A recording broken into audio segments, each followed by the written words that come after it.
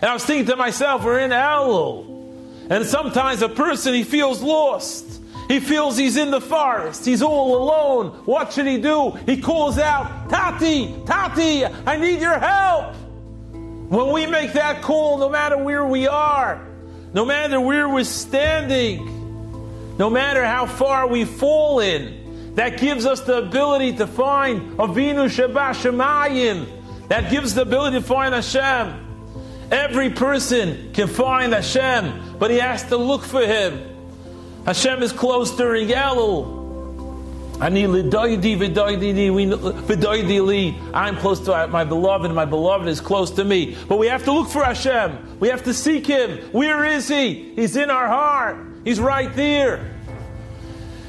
If we keep looking for Hashem, we'll be able to find Him no matter what.